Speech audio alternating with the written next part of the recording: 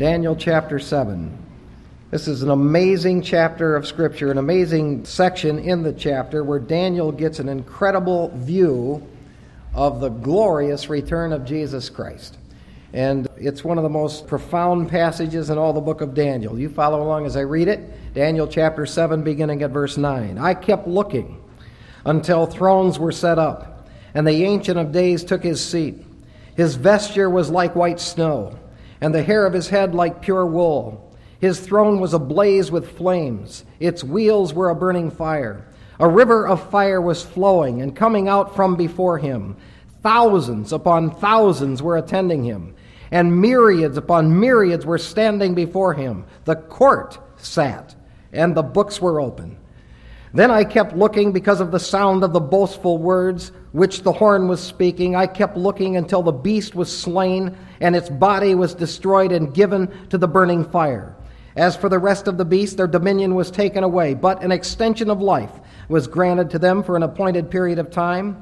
I kept looking at the night visions, and behold, with the clouds of heaven, one like a son of man was coming.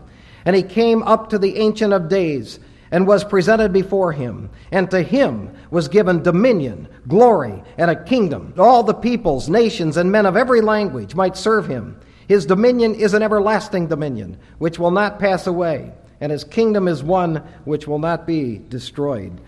We'll be looking at these verses we read this morning in Scripture, verses 9 to 14. Before we begin our journey of this text, let's bow and look to the Lord in prayer.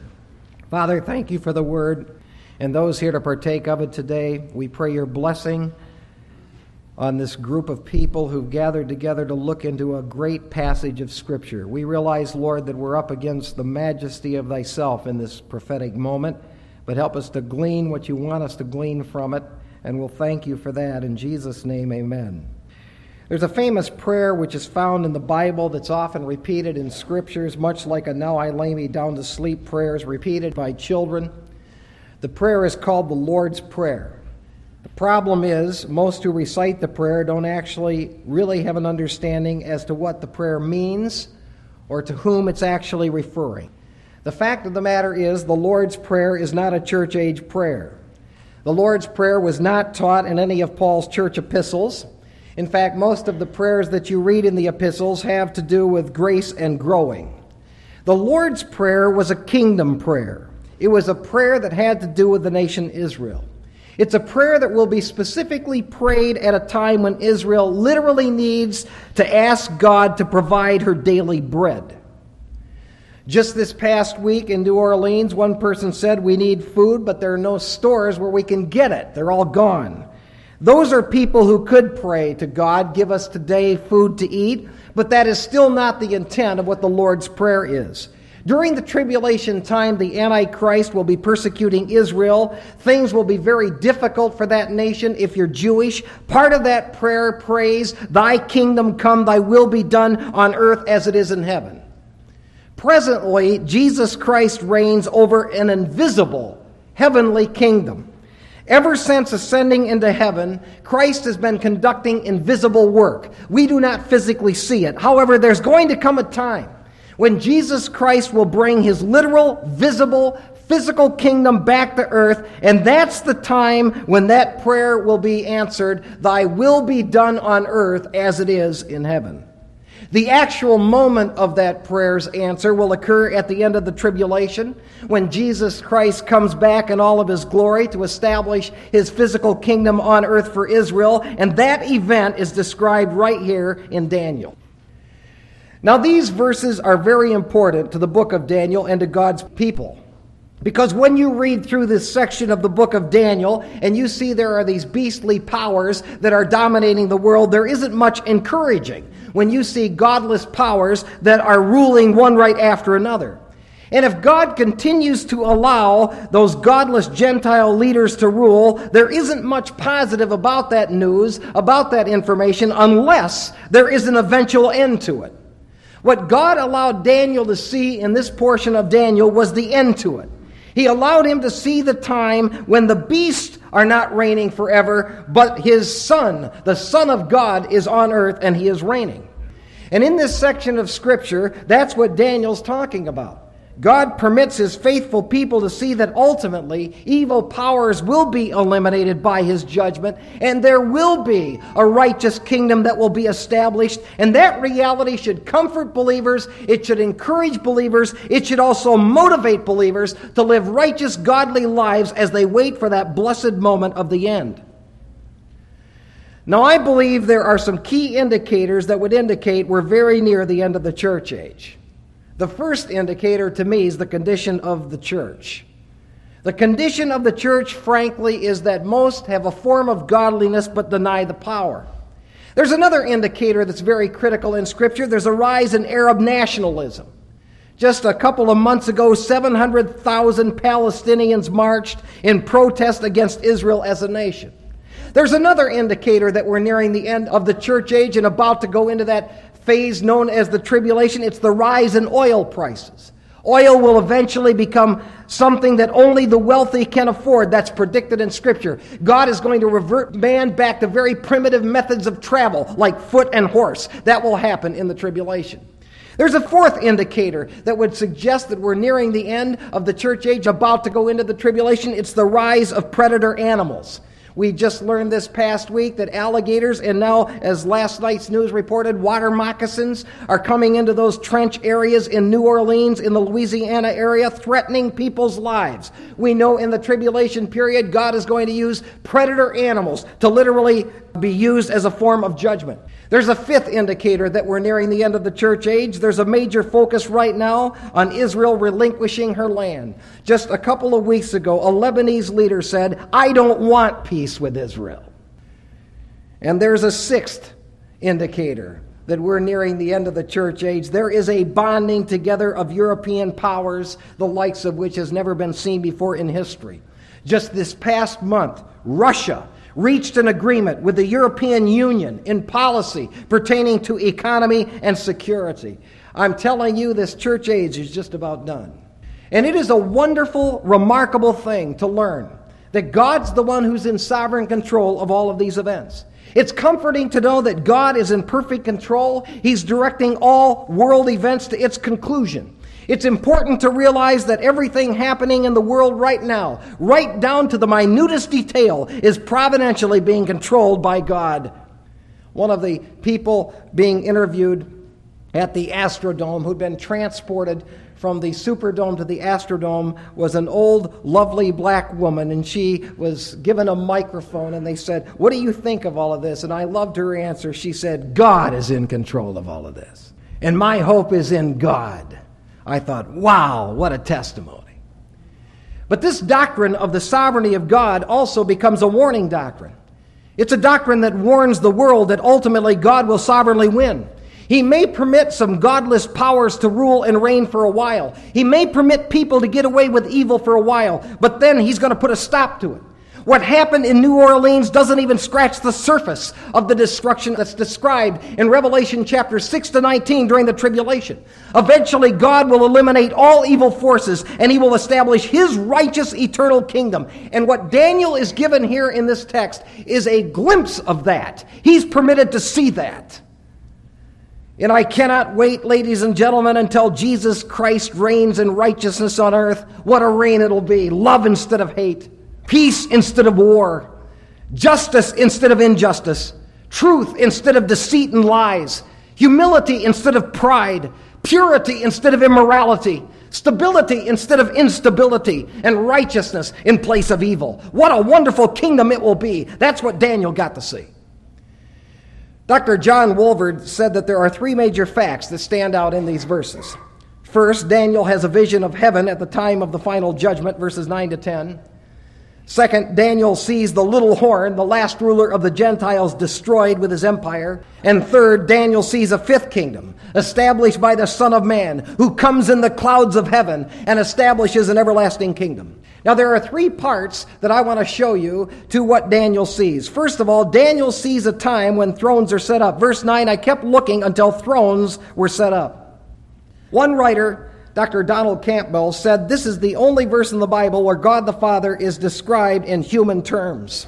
Now, we immediately notice that the first use of the noun throne is plural, but later you'll notice the Ancient of Days took his seat and he took his seat upon his throne, and that is singular.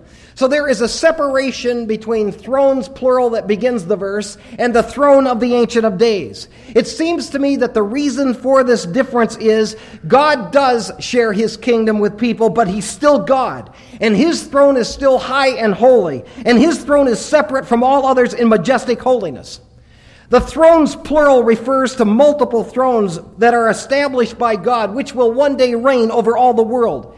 It's unclear as to just exactly where those thrones are and what they are, but we certainly know that this is speaking of a time when God will be ruling over all kingdoms in existence, whether it be angelic, human, or earthly thrones. We also know from church teaching truth from the pen of the Apostle Paul that believers are promised that we'll share in God's reign. Paul says if we suffer with him, we'll also reign with him.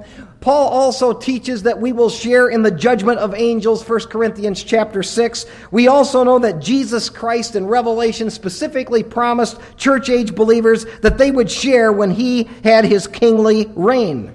That's what Daniel is seeing here. He's getting the privilege of seeing all of that set up. And it's thrilling to think about the fact that the Ancient of Days authorized kingdom assignments to humans like us. It's a thrilling thing to think about the fact that here we are, human beings, and we're going to be able to share in this magnificent, righteous kingdom in which Jesus Christ reigns supreme. Now, Daniel saw the time when God was starting the process of reigning everywhere. And if we connect that to the book of Revelation, this moment occurs when Christ comes back in the clouds in all of his glory at the end of the tribulation period to establish his millennial kingdom. And may I suggest to you that if you want to share in honor in the reign of Jesus Christ, then as a believer, be faithful to him now. The fact that Jesus Christ could soon come back should prompt you to turn from sin and evil and turn to doing God's will, and you'll reign with him. Now, the second part is the vision let Daniel see the Ancient of Days taking his throne and seat. Verse 9 to 12, you get this description of the Ancient of Days. That title, Ancient of Days, is only used in this chapter. It's used in verse 9, 13, and 22. If we look at it in its context, we determine that this is a reference to God the Father. As Dr. Leon Wood observed, this is a finite representation of eternality. What's described here is the eternality of God the Father. Now you'll notice that the Ancient of Days took his seat on the throne. The Ancient of Days takes his throne, which would indicate he's a real person, and by virtue of the fact he's taking his seat on the throne, it indicates also he really is going to judge. There will come a moment when God will really judge. We also notice that as Daniel saw this, the Ancient of Days had some visible human characteristics which obviously enabled him to sit on that throne.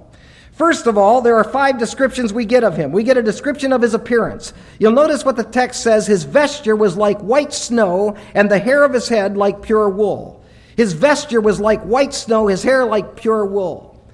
There's another similar description given concerning God, concerning Jesus Christ, in Revelation chapter 1.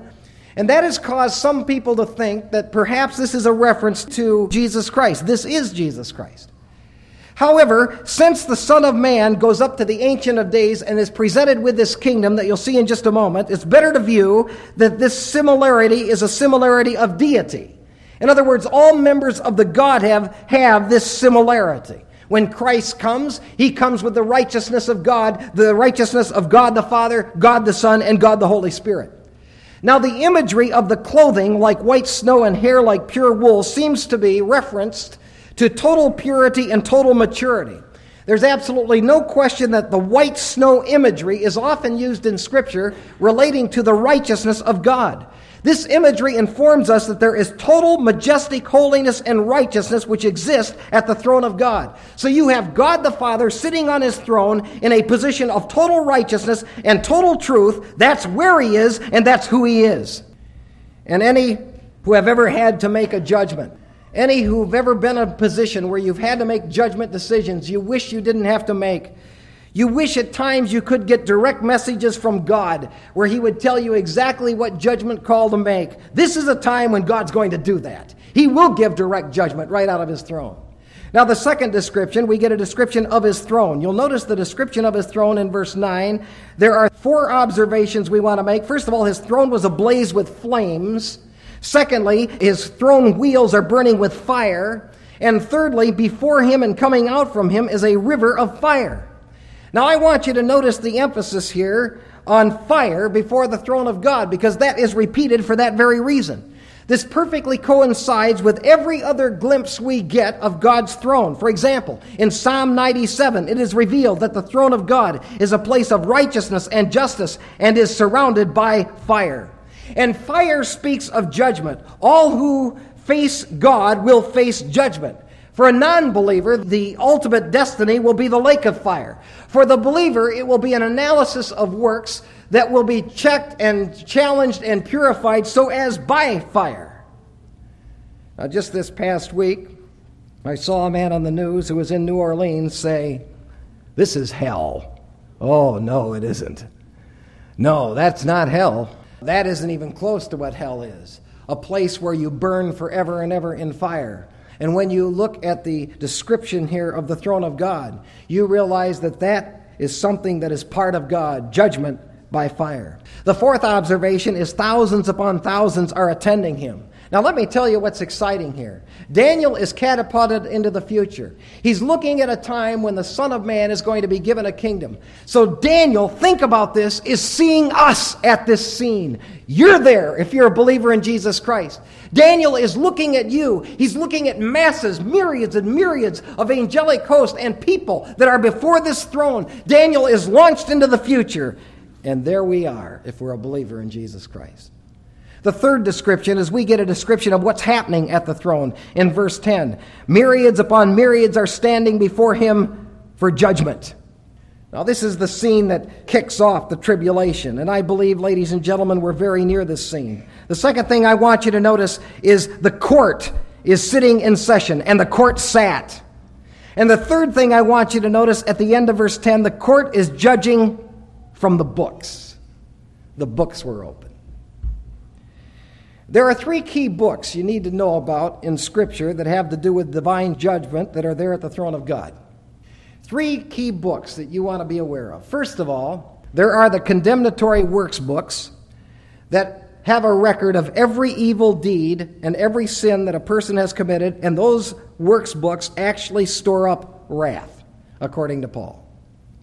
Every time a person sins, I don't care how young they are or how old they are, every time they've ever sinned against God by word, by speech, or by action, that has gone on their record in those works books.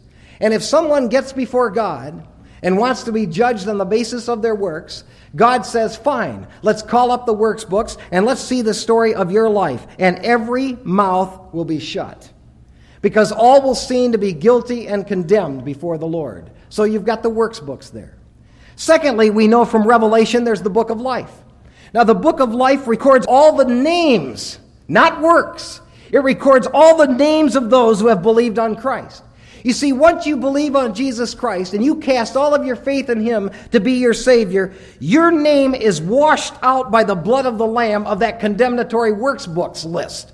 Until you come to faith in Jesus Christ, your name's on file in the works books. And every time you've ever blown it, it's there. But the moment you believe on Jesus Christ, your name is washed out of there by the blood of the Lamb. The third book that you need to know about is the reward works books, which record all things that are done for God for those who are in the book of life. According to Malachi, there's a record kept of those who did things for the Lord after they were believers. Now, your labor in the Lord is not in vain. Your faithfulness is on record, and that's what God wants His people to know. Now, what Daniel is permitted to see here is he's permitted to see the throne of God and the Ancient of Days, and he's permitted to see the works books that are open. And if we take all of these things into consideration, what is described here is a judgment of the nations. This is the same judgment that is found in Matthew 25, which occurs when Christ comes in all of His glory. This judgment of the nations will occur just prior to Him establishing His kingdom here on earth. And may I ask you a question before we move on? Are you in the Lamb's book of life? Are you in the book of life? Now, you don't get there by your works. You don't get there by your promises to God that you're going to be good. You don't get there by your morality, by church membership, or by religion. You get in the Lamb's Book of Life by faith. That's the only way in. And if you are not in that book, you need to understand something. You're going to face this scene, and you'll be judged and condemned. The fourth description is we get a description of the judgment he pronounces on the beast, verse 11. Then I kept looking because of the sound of the boastful words which the horn was speaking. I kept looking until the beast was slain and its body was destroyed and given to the burning fire. Prior to this scene, all political powers were eliminated by another military conquest. In other words, the Babylonians were taken over by the Medes and the Persians. The Medes and the Persians were taken over by Greece. Greece was taken over by Rome. But this beast is not taken over by another military conquest. This beast is eliminated by divine judgment. Now, there have been those in the course of interpreting this passage of Scripture who have speculated that this horn being discussed here in verse 11 is somebody from past history, but that cannot be. Because there's no place in past history where there's been a toppling of a world leader prior to the establishment of God's righteous kingdom on earth. What is described here by this little horn is a futuristic beast who's going to rise up, who will be a political leader, who is none other than the Antichrist. Now, this Antichrist is going to be graphically described in chapter 11. But this Antichrist, I believe, is alive right now. We do not know exactly who this leader is yet, but he will surface shortly, because after the rapture of the church, he's going to come to surface. And when Christ comes, he's going to be in the process of shooting off his mouth in proud arrogance. Now, I want you to notice what happens to this beast. This beast, the Antichrist, is physically thrown into the lake and fire, and it is specifically said he was thrown body and soul. That's what's brought out. His body was destroyed and given to the burning fire. Now, most people who go to hell soul only. When they die, their body stays here, they're absent from their body, and then they're in a place of torment that we would call hell, not the Antichrist. The Antichrist is thrown body and all into this place. This occurs in Revelation 19:20. I would quickly have you turn over there and look at that text if you would, please. The last book of the Bible, Revelation chapter 19. Notice verse 20. This coincides specifically with what is taught here in Revelation 19, verse 20, and here's what we read. And the beast was seized, and with him the false prophet who performed the signs in his presence, by which he deceived those who had received the mark of the beast and those who worshipped his image. These two were thrown alive into the lake of fire which burns with brimstone. This text in Daniel is seeing that very moment, when Christ has come in all of his glory as King of Kings and Lord of Lords. And that event occurs just before Jesus Christ establishes his kingdom on earth, and his will be done on earth as it is in heaven. And that is a kingdom in which he will reign for 1,000 years. Now, the fifth description is we get a description of what he permits to happen to the rest of the beast. Verse 12, as for the rest of the beast, their dominion was taken away, but an extension of life was granted to them. Daniel saw the rest of the beast were removed, but they continued to be allowed to exist for an appointed period of time. Apparently, the rest of the 10-horned beastly powers are permitted to exist for a short time after the destruction of the Antichrist. In other words, there will be a short gap of time that will transpire between the removal of the Antichrist and ultimately the removal of all these other powers. We know that during the millennial reign of Jesus Christ, that's where Christ will reign 1,000 years. He'll fulfill all those wonderful promises he made to the nation Israel. She'll be esteemed as the nation of God. Jerusalem will be the capital of the world. During that time, God will permit other nations to exist who will not be under the influence of Satan. He will permit Gentile nations to exist during the millennium, after which time they will be destroyed. The third part of the vision is Daniel saw the victory of the Son of Man. Verses 13 to 14. I kept looking in the night visions, and behold, with the clouds of heaven, one like a Son of Man was coming. Thomas Robinson said, here is the most glorious vision in the book of Daniel, one of the most glorious in all of the Bible. When Jesus Christ comes to reign, the whole world structure is going to change. You better believe that when Jesus Christ takes control of this world, all the nations will be raging, and he will break them with a rod of iron. Now, the other kingdoms are presented as being beastly, but not this kingdom. This kingdom is a righteous kingdom. It's godly and manly, and that's why you have the term Son of Man. It is a reference to Jesus Christ. Now, sometimes Christ uses the term Son of God to refer to his deity side and Son of Man to refer to his humanity side. But Christ uses this term in reference to himself, and specifically, he uses this term as to referring to the same person Daniel saw. This is a term that he picks up on when he was here physically on earth, and he refers back to the divine person that Daniel saw right here in this vision. In fact, Christ used this term pertaining to himself some 30 times in the book of Matthew, where he presents himself as King of the Jews. He uses it some 15 times in Mark, 25 times in Luke, and 12 times in John. It's a title that he often connects to biblical prophecy. And what this title, Son of Man, refers to is a person who's both human and divine, who comes out of the sky to reign, who takes over the rule of the whole world. What this means is Jesus Christ is coming back not just as some emanation of some holy being. He's coming back as the God-man. He's going to literally reign as universal king. And that's what Daniel sees. Now, contextually, this Son of Man goes up to the Ancient of Days, and he's given dominion. According to the end of verse 13, he is given dominion over the whole world. He is given an everlasting kingdom. So what this title means is he's coming as a man, but not just as a man. He's coming as the God-man. And there are 4 specific visions Daniel gets about this. First of all, he's coming with the clouds of heaven. Jesus Christ told Israel the next time they see him, that's the way they're going to see him. They'll see him coming with the clouds of heaven. This is the moment Daniel gets to see. It's the second coming of Jesus Christ. Now, in this church, we believe in 2 events that are eschatological that both require Christ doing something. First of all, you have the rapture of the church. We don't refer to the rapture of the church as the second coming of Jesus Christ. The rapture of the church is referred to in the epistles as the appearing of Christ, in which believers are caught up in the air to meet the Lord in the air, and so shall they ever be with the Lord. This occurs at the end of the church age. This is what signals to the world we're going into a new dispensation, and it's the Great Tribulation. What is happening in the Gulf Coast is just Mickey Mouse compared to what will happen in the Great Tribulation that's described in Revelation chapter 6 to 19. Now, we believe the second coming of Christ is the second time he actually puts his feet on the ground. And he steps on earth like he did the first time at his first coming. And that will occur right here. That's what Daniel is seeing. When Christ comes in the clouds and in glory to put his feet on the ground. And he will reign as the God-man. He'll come in the clouds of heaven. This is a reference to the glory of God, coming in all of the glory of God. There's clearly a key moment that's described by Jesus Christ in Matthew 24, eschatological moment. Jesus says, I will come in the clouds, and that's when you're going to see me again. And all Israel and the whole world will look to the sky and see me. Oftentimes, this is used as reference to deity. And let's face it, how many people will this world ever see coming with the clouds?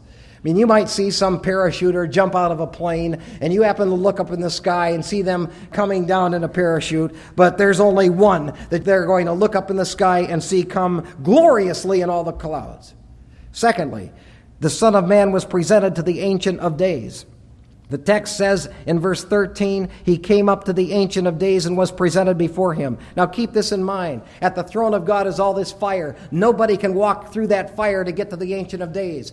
God the Father sets aside and sets separate in total majestic holiness. There's none of us worthy enough to walk up to that throne. But the Son of Man is worthy to approach the Ancient of Days. This is a high, holy, heavenly scene. He's able to go to the throne of God. He's able to go to the Ancient of Days. He's the only one who's worthy to approach God the Father, God the Lamb. No human is worthy to approach the Ancient of Days, and the purpose of this approach is clearly predicted in Psalm, because Psalms teach us in chapter 2 that he's going to receive nations from the Father. Ask of me what I shall give you, and I'll give you the nations. And this is that moment. What a great, glorious moment this is going to be. And if you're a believer, you'll be there to see this. And that's the moment when we will break out in what we're going to sing in just a moment. Words in Revelation, put to music by Don Wurtzen. Worthy is the Lamb that was slain. It'll be a dramatic moment in the history of the world when we will see the Son of Man walk up to the Ancient of Days and be given the kingdom.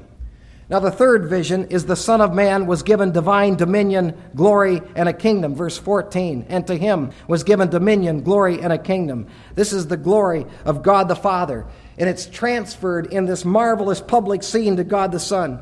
Do you remember when Jesus was here on earth, he said to people, if you've seen me, you've seen the Father? Most people didn't believe him. In fact, he was about to be stoned for that testimony. If you've seen me, you've seen the Father. This will be a moment when people will physically see it. This will be a moment when actually they will literally see he has the glory of the Father. If you see him, you do see the Father. This is a kingly coronation in which the Ancient of Days turns over all power publicly, visibly, for people to see. And during that time, all peoples and nations, all languages will serve Jesus Christ. Something Christ predicted would happen. All nations will be gathered before him. All nations will bow before him. And the emphasis here is on his political reign during the millennium. God reigning over all people on the earth through the person known as the Son of Man. And when it says he was given dominion, it refers to the fact that he was given all ruling authority. When it says that he was given glory, it refers to the fact that he has the divine glory of God. And when it says he was given the kingdom, it refers to he's reigning over all organized government on earth. He's given absolute rule on earth. And what a wonderful rule it will be. It'll be a reign over the whole world, all peoples, all nations, all languages. It will be a reign of absolute power and authority. He will slay the wicked by his judgment. His reign will be absolute. It will not be a democracy. It will be a theocracy. And his reign will be in righteousness and justice, clearly predicted in Scripture. What a wonderful world it will be. No coloring of truth. No more murder, no more rape, no more robbery, no more serial killers. It'll be a reign of total righteousness when Christ comes. And carefully notice, the kingdom comes when the king comes. We don't make this happen. It's God who makes this happen. Thy kingdom come. Thy will be done on earth as it is in heaven. That moment will occur when Christ comes in all of his glory at the end of the tribulation. And the fourth vision is the Son of Man will reign forever. Verse 14 says that his kingdom will not be destroyed. Any political leadership at any time in history has been at best temporal, but not Christ. Christ's reign will be eternal. And once he comes and sets his feet on this earth again, he will reign forever. There will be some interesting things that will happen in the aftermath of that. There will be a 1,000-year millennial reign. At the end of that reign, he'll turn this kingdom over to his Father for a short time. He'll present that kingdom to the Father. There'll be the unleashing of Satan for a while. There'll be a great white throne judgment that will occur of all unbelievers of all ages. And then there'll be a creation of a new heaven, new earth, and new Jerusalem. But once Christ comes back a second time and puts his feet on the earth, his reign is forever. Now, why did Daniel reveal this? Well, first of all, because Daniel wanted Israel to know that even though they were being dominated by the Babylonians and the Medes and the Persians, that there would come a day in which there would be victory, that they would actually have what they were entitled to, that God was in control. And those who have washed their robes in the blood of the Lamb, for them the future is bright. Now I want to show you, as I conclude this today, something from the book of Revelation. So I'd like you to go to chapter 22. It's the last chapter of the Bible. In Revelation 22, John is concluding prophecy, which is very similar to that of Daniel's. And he says in verse 7, quoting the words of Jesus, "Behold, I'm coming quickly. Blessed is he who heeds the words of the prophecy of this book." He repeats it again, verse 12, "Behold, I'm coming quickly, and my reward is with me." Ladies and gentlemen, I believe Christ is quickly coming. Look at this world and what is happening. You're beginning to see the stage of history being set for the coming of the Lord Jesus Christ. I want you to notice one verse in the middle of that Revelation 22 text. It's in verse 11. Let the one who does wrong still do wrong, and the one who's filthy still be filthy, and let the one who's righteous still practice righteousness, and the one who's holy still keep himself holy. What that tells us is this: when Christ comes quickly, it'll be too late to change. Whatever state you're in, when Christ comes quickly, that's the state you're going to face him in. If you're in a state of being filthy, you're going to face him filthy. If you're in a state of doing wrong, that's the way you're going to face him. But if you're in a state of being righteous, you're going to face him in that state as well. Which is it for you today? The Lord is coming. He's coming soon. Please do not leave here this week without getting your life right with him. May we pray. When the Lord Jesus Christ comes, it'll be too late to change. Time for change is now. If you're here today and you've never trusted Jesus Christ, I want you to be very clear on what you must do to get out of the works books and get into the book of life. You get out of the works books by believing in Jesus Christ. You can't get out of there by works. If you've never acknowledged to God that you're going to place your faith in Jesus Christ to be your personal Savior, let's settle that right here, right now. In this moment, you pray something like this: God, I know I'm a sinner. I admit it. I thank you that Jesus Christ died for a sinner like me. And right now, I'm placing all of my faith in him to be my Savior. If you're a believer here today, look at the world. These are exciting times. The coming of the Lord draws nigh. If you are involved in things that are wrong or sinful, get out of them now. Pursue righteousness, because you're soon to face the Savior. Father, we pray that you will give us all a sense of thy soon appearing to rapture the church. I pray that you would do a personal work of righteous resolve in every single believer. I pray, Lord, that when you come back and rapture us, we'll not be taken in evil or wrong, but we will be seen in righteousness and truth. For anything that you've accomplished here today, we thank you and praise you in Jesus' name.